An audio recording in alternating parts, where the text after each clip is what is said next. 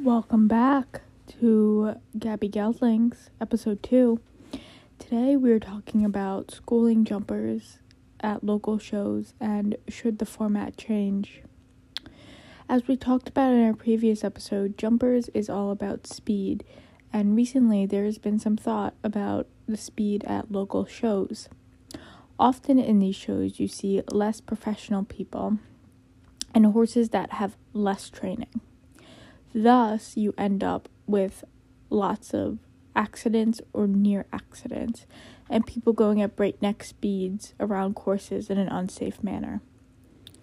Today, I decided to talk to Sophie, who not only shows at high-level competitions but also competes in local shows and sees the difference very clearly. The first question I asked her are, what is the worst thing you've seen at these schooling shows? The worst thing I've ever experienced in the jumper ring is I've seen people just full on just run their horses around the ring, just to place first, at schooling shows, because, if they did that at a rated show, they would place last, but at a schooling show, it's fine, you know? With this in mind, my follow-up question to her was, why is this such a big problem at schooling shows compared to regular shows? And one of the biggest problems about it is that it teaches kids that that's okay and that, speed is the only factor instead of one of the multiple factors of the jumper ring. And it just it's just really bad, especially in the horse's legs. Like, that's really bad to just run your horse around like at like hurdles, you know? Seeing all of this, my final question to her is, what would you do to change it? If you could, what would you change it? Now, this question has come up in many articles, probably the most popular by the Plaid Horse, in which suggested an optimum time.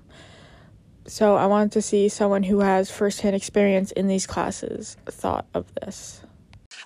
And the thing I would do to change it is I would make an optimal time instead of a fastest time, especially at schooling shows and in like smaller classes, because that's where you mainly see it.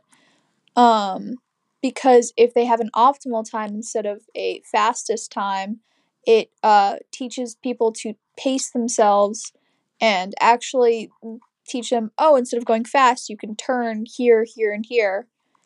And yeah. This topic has definitely been up to controversy recently in the horse world, so it was nice getting another opinion on it from somebody who's competing in these classes firsthand about what they think should change. Many people disagree with the change. However, personally, I am for the change. I've also competed in these classes and watched these classes, watching my friends compete in them, and been scared. I've also had the first-hand account. I've talked to judges who judge these classes, and I quote from one of these judges, "I think I'm getting gray hairs just watching these people go around." On my card, on some of them I wrote, "Oh my God, oh my God." That is something a judge should never have to feel when judging a show. With this in mind, I encourage everybody to do their own research on the topic and come up with their own decision. This has been Gabby Geldlings, episode 2.